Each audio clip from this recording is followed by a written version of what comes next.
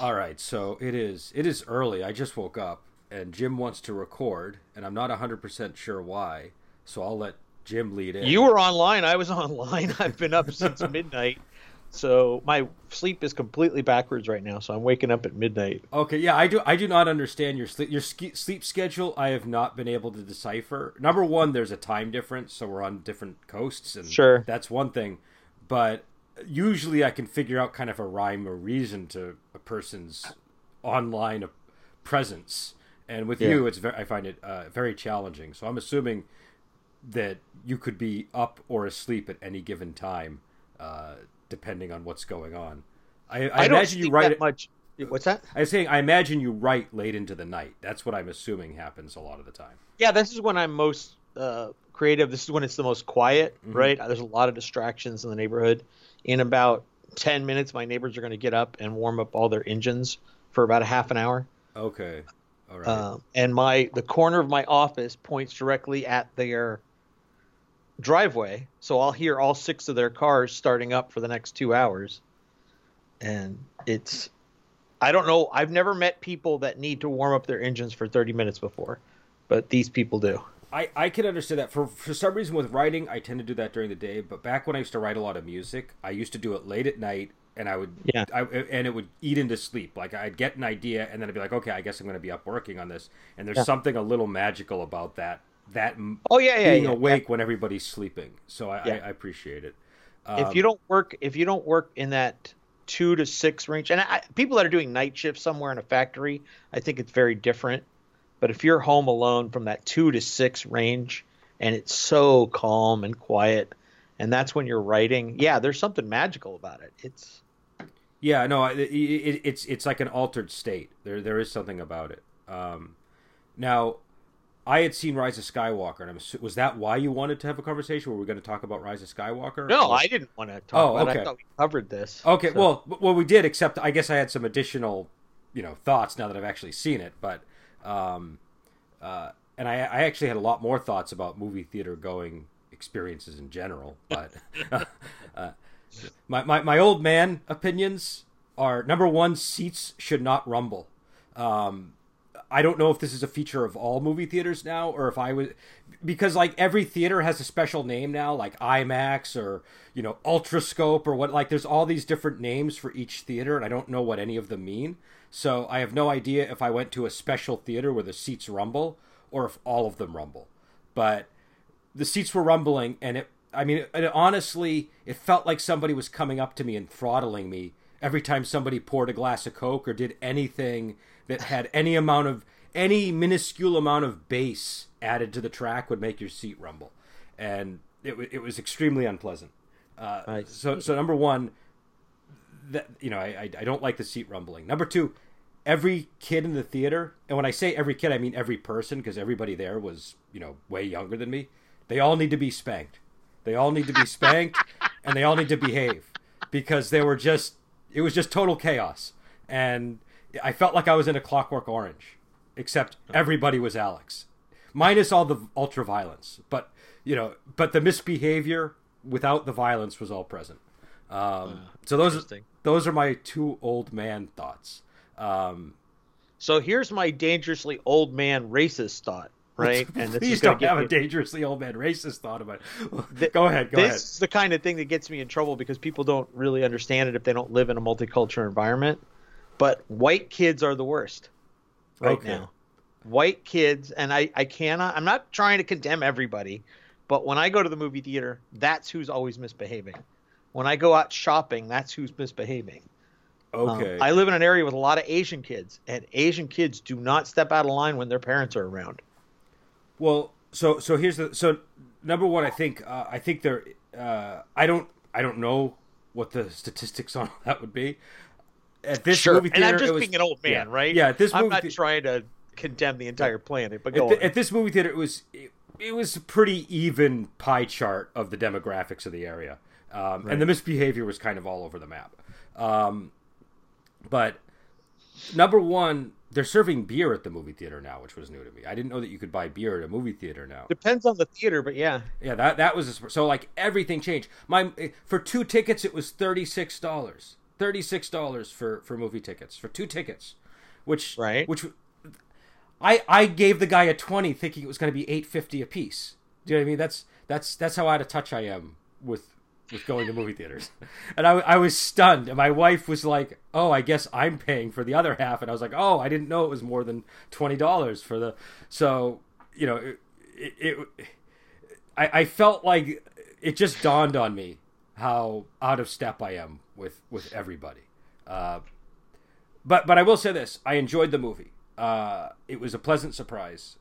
However, It couldn't be worse than 8. yeah, But go on. yeah, it was better than 8. I think a lot of what we talked about was kind of true going in. I think I tend to be a little bit more optimistic than you when I go to see a movie. So I am willing to bet you would have a more negative opinion of it, or you'd be less forgiving of some of the things that I'm willing to forgive with a film. But the emotional beats of the film worked. I thought that it did kind of have to do double duty because it's basically a retraction of Part 8. Like I other people might have a different opinion, but I saw it and this just seemed like a retraction of the middle film. They did build on a couple of things, but overall it was a retraction. And have you read all the spoilers? Because I don't want to spoil things for you. If You can't spoil it for me. I'm not going to go see it. Oh, okay. All right. Well, then, so I can. You spoil might be it, spoiling it for people listening. but I can say spoilers. Is what you're saying? It's not going to affect you. Yeah, I don't care. All right. So Not in this case. No. Yeah, won't bother me. So in terms of, because we were talking about character and character arcs, I think in terms of Rey and Kylo Ren, they both got a complete service. Do you know what I mean? Like, you could argue about whether, like, I know that you're very particular about how arcs work and stuff like that, but just in terms of, did I feel satisfied with both of those characters? I did. I felt that Finn was kind of useless by the end. He had kind of a point in the second movie a little bit, and here he didn't really seem to have a point. And Poe, I guess he had a purpose, but it wasn't very interesting to me. But I felt that Rey and Kylo Ren were both. Kylo Ren really got the big treatment. Kylo Ren got the most satisfying conclusion out of anybody, and Rey got the second most satisfying conclusion. Obviously, they bring back Emperor Palpatine, and that was the spoiler that I heard that I actually liked. But I know a lot of people didn't like that spoiler because it got made fun of in a lot of reviews. But it's in the opening crawl, isn't it? I think it is. Yeah, it is. It is in the opening crawl, so it's not that much of a spoiler. You know, and it's also within like the first. It's the first thing in the film too, so but it's a spoiler if you know nothing about the movie, I guess. But either way, that detail was something that, you know, I guess a lot of people were divided over, and then. The other big detail that's a big spoiler, but everybody knows, is that Rey is Palpatine's granddaughter, which, depending on I didn't know that. You didn't? I thought you read all the spoilers. I didn't. Nobody ruined that part of it. Oh, okay. That's big. Okay. Yeah, that's the one that I liked. That's the spoiler I heard that I was like, oh, I like that. Now, I think because everybody was guessing after the first movie, now a lot of people are making fun of that choice, but that was like the one thing I didn't think of in the wake of Force Awakens. And it's the one that actually makes the most sense in terms of explaining why she has all these powers and all this stuff. So I kind of like that. I thought that, you know, it was the best possible lineage that they could have given her. It was way better than her being the daughter of Junkers or whatever it was that they said she was in the second movie. And that might still be true. Well, right? They kind of so here's the thing. I was saying the moment they said that line, I was saying that's going to be like when Obi-Wan told Luke, Vader killed your father, and then he comes in the next movie. He's like, well, it was the truth from a certain point of view type of thing, right? They did exactly the same thing, and except it's Kylo Ren saying, no, they were Junkers. They just chose to be Junkers because they were running away from Palpatine. You know what I mean? So it was like, you know, they chose to be nobodies. You know, it was, you know, they were. It was an obvious nod to the Ben Kenobi line, and it was kind of cool that the Kylo's the one saying it because he's obviously named after Ben Kenobi. But at the same time, I don't think that's what Rian Johnson intended at all. So I think it was as much as how I don't know if you saw the Kevin Smith review of The Last Jedi when it came out, but when he saw it, he was talking about how there were a lot of like "F.U. Abrams" moments in the film, where it's just like he kind of shits on things that Abrams had laid out, and I think it feels like Abrams is doing that to him in this movie. Right. And so I enjoyed the movie. It's impossible to watch though and not think about, geez, the way that the second, if they really did put a bomb in the middle of the series with the middle movie, and so I don't know, there is a chaotic vibe, and I think there would have been a chaotic vibe no matter what, because if they had just gone off in a new direction like the middle movie wanted them to, it still would have been chaotic because it wouldn't have felt like a complete 3-part series. But even when they do try to tie it together, you're still highly aware of the middle movie doing all these things, then the third movie kind of rejecting them. But I will say I did like a lot of the threads that a lot of people made fun of the whole Snoke thing, how Palpatine has a bunch of Snoke heads in like a jar, basically, and it's revealed that Palpatine he literally made Snoke, and he literally has been the voice in Kylo Ren's head this whole time. That could have certainly used a lot more build-up in a second movie, but because there was no build-up, it used what threads they had in order to do it. So, so yeah, I don't know. Go ahead. Go ahead. No, go ahead. Finish your thought. I know. My thought was pretty much done. We could go round and round with this all episode. We should point out to people we don't actually have a lot of time because you have to go. Yeah, I have to go in 30 minutes. So we got so that's hanging over us like the sword of Damocles here. Yeah, so I want to say two things. One, I think I need to defend myself a little bit here because I get called out a lot for being, I don't call it what you will, persnickety or snobbish, or I'm overly analytical, or it's hard to make me happy with a thing. Mm-hmm. I can't turn off my critical theory when I'm watching a thing. I can't turn my brain off and not pretend that I don't know how to write a script, right? Mm-hmm. So that's very difficult for me when I'm watching a thing. And I think that there's something to be said for it's okay if you enjoyed what you saw. Wouldn't it be great if it had been better? Uh-huh. And that's the thing I always come back with is, look, I'm glad you appreciate it, but it could have been better. Get rid of this crap and it's better. Fix this line and it's better. Defending crap with the attitude of, well, it was okay for me or I had fun with it. That's about as empty and useless a thing that somebody can say ever. My hope is that when somebody sits down to make something, let's say episodes 4 and 5, they're making them because they want to make them as good as they can. They didn't try to make 6 as good as they could, but that's another discussion for another time. Well, that's a whole other, because I like 6, but I don't want to get derailed because we have 30 minutes. So go on. Imagine now, and here's the second part of the whole thing. Imagine now 7, 8, and 9 had been planned, and that energy used to make those movies was made not to piss on any certain kind of attitude or undo what was done in a previous movie, but to actually write a story that was 3 parts long. Because episodes 1, 2, and 3 really didn't try to do that. It was a mess. And now 7, 8, and 9, essentially 7 and 8 are dead movies. They're useless. You don't need them. And 9 spends half of its energy, and I've not seen it. I'm just going off of all the reviews, and I've watched a lot of reviews, a lot of spoiler stuff on it. And I can tell you from experience just watching these kind of movies, half of the energy is spent just trying to retcon and fix all the damage from 8. So 7, 8, and 9 is essentially half a movie. Yeah. If you think about it, because there's nothing new in 7. 8 does a lot of damage to the entire franchise, and 9 spends its time fixing 8. So number one, I agree with you about if they had planned it from the beginning. I think that is a criticism that I have to accept. Do you know what I mean? It's not. There's no getting around the fact that this was sloppily planned, and that there were contrary visions at work in the movie, and you can clearly see it, and it creates a very messy effect.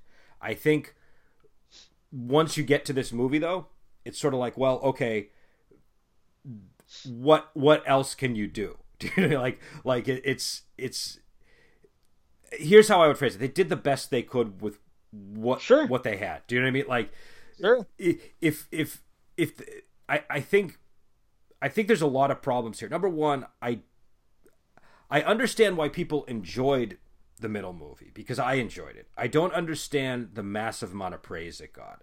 That's the part that's very confusing to me, and that's the part that has been making me very wary of any review of this movie, because I know that there's it's sort of like what we were talking about last episode, where I know that when people are reviewing these films, they're not really reviewing the films. They're really commenting on some other issue of the day that they'd rather be talking about.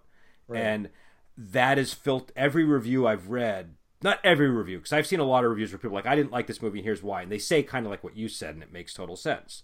But pretty much every review that takes apart the movie that I've read, it's coming at it from a revenge on behalf of Part 7 point of view, or not Part 8 point of view, right? And you can sort of see it in how they're dismantling. Like the obvious sign that somebody's biased in a Star Wars review is when they criticize a Star Wars movie for something that all Star Wars movies do. Do you know what I mean? That Sure. That sort of thing. And so I see a lot of that, but I don't think that this is a great movie. I don't like. If I was going to rank it, I would say it's maybe a little less good than Part 7. Do you know what I mean? Like in terms of how much I enjoyed it. But it's so much better than Part 8 that it was just a much more enjoyable movie theater experience. Do you know what I mean? I'm glad I saw it in the theater. I don't know how I'm going to feel about it in a year, though. Do you know what I mean? Because the movie throws a lot at you, and I don't know how I'm going to feel about all of the, like if you have a pretty immediate reaction to the structure of a film, and I don't usually have a strong reaction to how a film is put together until like the 5th or 6th time I've seen it. Do you know what I mean? Right. So I don't know how it's going to land with me 5 views in, where I'm like, oh, it really sticks out that they went from here to there and they didn't even address this. Do you know what I mean? That stuff might stick out later on. But on my first viewing, I didn't have too much of an issue with the way that the movie flowed or the structure of it. I just felt that it was number one, I felt that it was doing a lot of work to make all of the stuff happen that it seemed like. Here's what I would say. This would make a great sequel to Part 7. You could take out Part 8, right, and it would actually work, I think. I think the only thing that would stand out is you have the Rose Tico character, but you don't really need to introduce her the way that she's handled in this movie. You would accept her as a character. So, and there might be some plot thread I'm forgetting about, but I think you could literally take Part 7 and Part 9 and just make 2 movies, and in fact, I'm willing to bet there's going to be a machete order sort of thing that does just that, where fans just watch 7 and 9 and they ignore Part 8, right? And it kind of makes sense. But I don't know. I also think that the thing I liked about the film was there are these really big dramatic moments in the movie that are kind of on the level of, and maybe not quite that stratospheric because it's, that's so classic, but still kind of getting up into that zone of the Empire reveal. Do you know what I mean? And not in terms of, oh, it's a big twist, that she's his granddaughter, because I was informed by that. But some of the stuff that goes on with Kylo Ren and his arc, where he has a redemption arc in this movie, and the way that's handled is, I thought, very, very well done, and it made me feel the emotions I haven't felt at a Star Wars movie in decades. And so that was what sort of clinched it for me when I was having that emotional reaction to the Kylo Ren storyline. Right. That's when I was like, oh, this feels like Star Wars. Do you know what I mean? So I don't know. That was my reaction to the movie. That said, I don't particularly care how people feel about it. Do you know what I mean? Like if somebody doesn't like it, right, I think that's fine. Because I feel like if going into this movie, how you feel about Palpatine, how you feel about force healing, and some of the other elements that they introduce in this movie is gonna affect your reaction, and the fact that 8 and this one don't exactly line up is obviously an issue for a lot of people. So I think to complain about new force powers makes absolutely no sense to me, because all movies, when you watch the sequel, they ramp up everything. Yeah. All Yeah. of the violence gets bigger, or all the drama gets bigger, or whatever it is. You have to have a new force power every movie. It's almost, I think it's almost illogical not to do it, because you want to grow your IP. The whole point of a sequel is so that you can grow this brand, make it better, make it stronger. And I'm going to keep beating this hammer. They took the biggest IP in the world and they made it weaker. They made it less than it was. And if they hadn't made episodes 7, 8, and 9, people probably would love Star Wars more than they do right now overall. Yeah. And I think that that's difficult to argue against. No, I think you're, well, I think it kind of boils down again to the fan base turned on itself because of I mean, whether you liked part 8 or not, it's because of part 8. That's when the fan base turned on each other. Now, whether that was because of part 8 or that was going to happen no matter what, because the fans were actually divided on everything that part 8 kind of represented, I don't know. But I can't disagree. I think you're right. The fans did not like those 3 characters in episode 7. The hardcore fans did not like Rey, in the Force Finn, Awakens, and Poe. I guess that's true, but I don't know. I feel like there was a contingent of hardcore fans that were not on board with Force Awakens, but I feel like that is a different level of division that occurred when part 8 came out. Absolutely. Yeah. I'm not going to dispute that. All I'm saying is that the division, the cracks started to form early. Oh yeah, but they would have no matter what. The foundation of the house didn't collapse until 8. But here's what I think happened. I think they broadened the audience enough with Force Awakens that was okay, because the people I did see. I mean, I know them. I interact with them. I'm friends with them online. I had a lot of people I talk with that didn't like the Force Awakens because they thought Rey was a Mary Sue or various other things.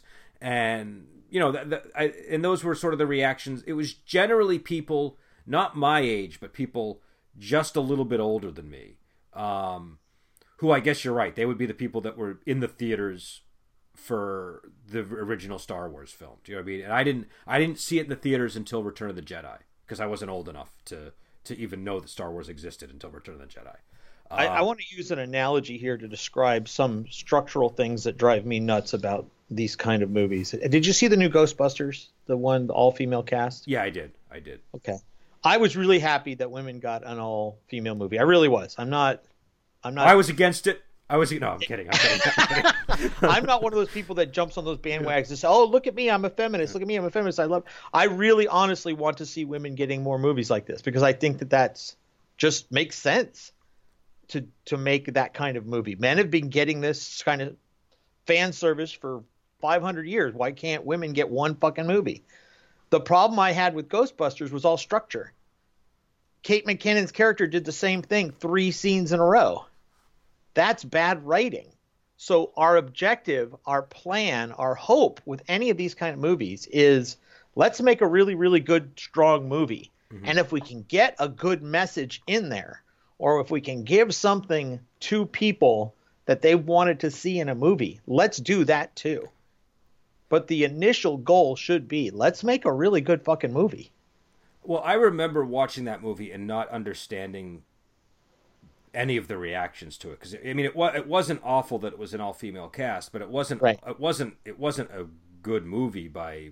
It was like a mediocre good movie. I mean, it was a movie that it shouldn't have had Ghostbusters affixed to the title, but if it was like, it was an entertaining enough film, but forgettable. Do you know what I mean? It was absolutely forgettable. Yeah, I fell asleep in it.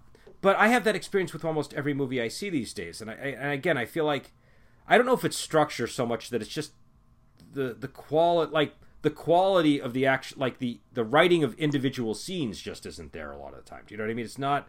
Yeah. It's just, and I usually chalk that up to me maybe just being out of touch. Like we come from an era when the way that movies were paced, you would literally watch a person walk from one end of the room to the other in order to explain how they got to the office. Do you know what I mean? We needed that line of continuity, or we didn't know how they got into the office.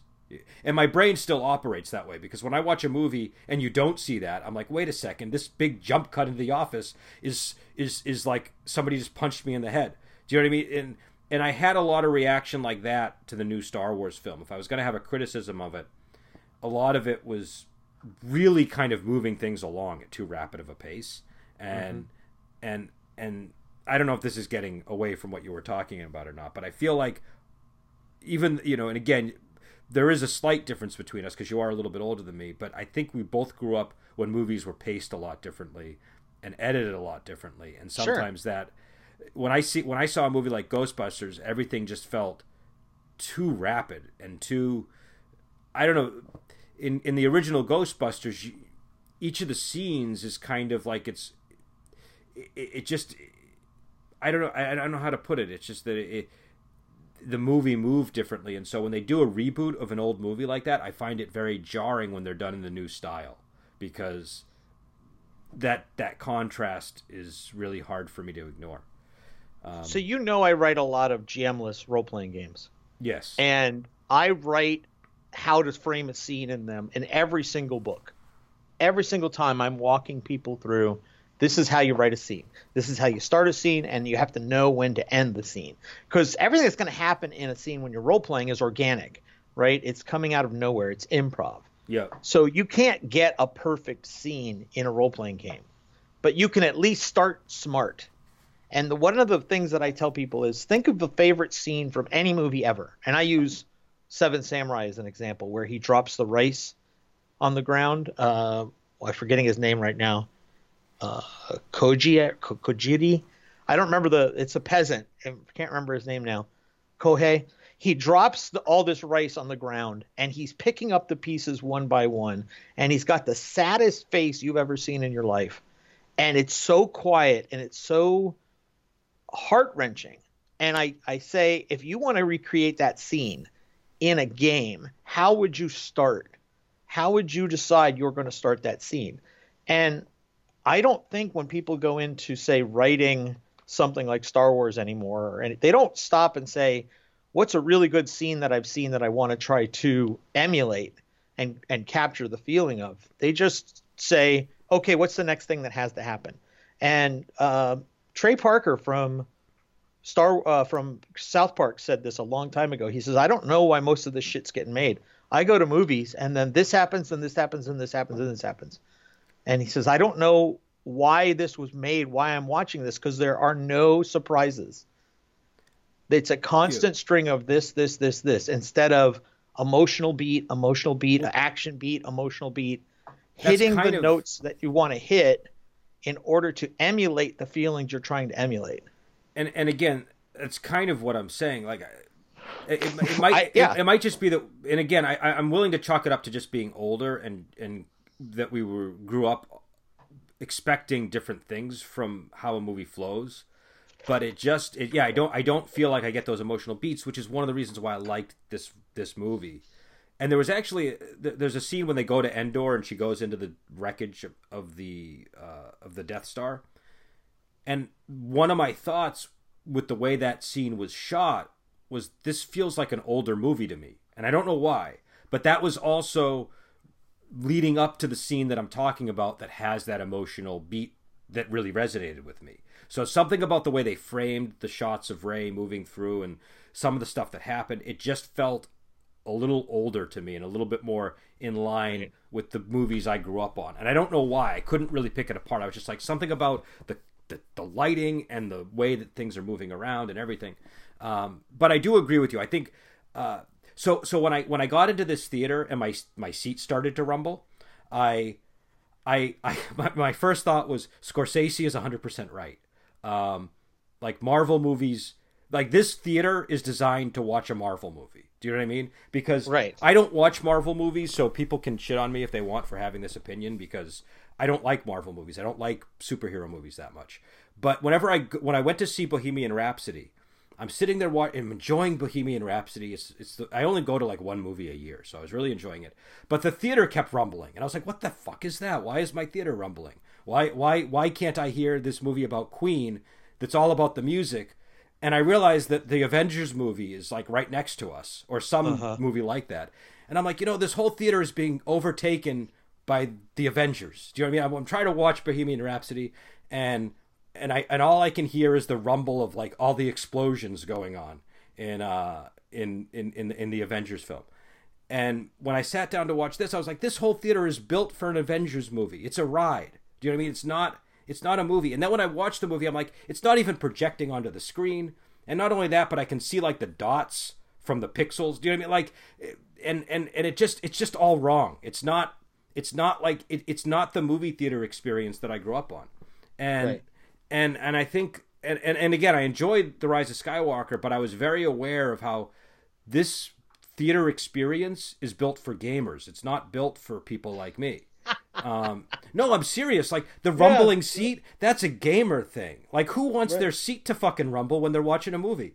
I didn't. I thought it's like I felt like, am I having a seizure or a heart attack, or is a spaceship crashing? I don't know, because my whole body is vibrating, and then and now I really sound like an old man. But No, you do. You absolutely sound like an old man. but I think it's a valid critique, because that isn't. I understand that movies have a history of using gimmicky things, but all of the gimmicks that are in play now, it just creates this effect of I'm in a ride, and I think Scorsese was 100% right. And I think that kind of ties in with the other stuff you were talking about, which is this happens, then this happens, then this happens, then this happens, because it's a ride. It's not necessarily a story anymore. Like there is story there, but it's all in service to giving you the sense of a ride. And a ride is fine. Like you could say like the original Raiders of the Lost Ark was kind of like a ride experience. Do you know what I mean? But that was a ride that was still operating in the medium of film. And it just feels, I think he's right that now the medium is becoming, just more of a ride experience than a film experience. So I don't know. That was, that's kind of a tangent, but I'll give the mic back to you. It was a good tangent. I heard what you said. I think one of the interesting things that has happened is TV. I mean, there was a time when TV was worse than movies, and you didn't want to become an actor who went from movies to TV because you never made your way back to TV. And now the lines are a little more blurred, but the quality of shows on, say, a premium cable channel is so much better production-wise and writing-wise and acting-wise than something like Avengers 4, right? Yeah. I think a big budget movie, if you're spending $100 million plus to make a movie, you have demands and expectations for getting a return on that money that somebody that made $1 million or $4 million movie does not have to worry about. A $4 million movie, which is pretty typical for the low end now, those you get to make the movie you want to make, and most people don't even get involved or get in your way and try to stop you from creating the story you want to create. But when you're at the $100 million, $150, $200 million level, whatever Star Wars was, you've got to sell that thing overseas. You've got to sell that thing to the lowest common denominator. You have to get everybody involved. Yeah. And the only way to do that is to ostracize somebody like you. But that's not good for movies. Like that, I don't think that Disney cares. I certainly don't think J.J. Abrams cares. I understand there's a place for global films, right? There's definitely a place for that. You want that in the world because that can help kind of bridge gaps and stuff. But I also want, like, this is an American movie, or this is like an English movie, and this is like a movie made by some guy from Boston or whatever. You know what I mean? You need those quirky regional things going on.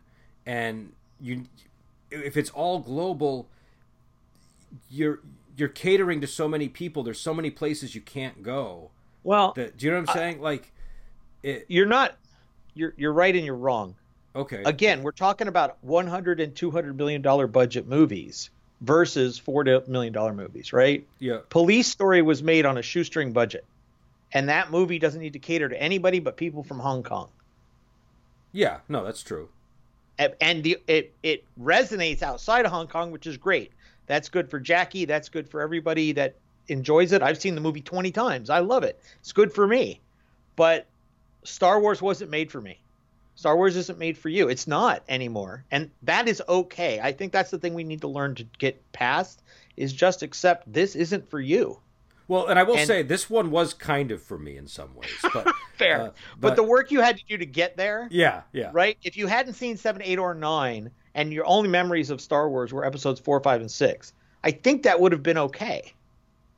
Yeah, no, that would have been fine. But the thing is, it seems like every movie is made that way. My point isn't that those kind of movies shouldn't be made. It's that everything feels like that now, and so I don't know.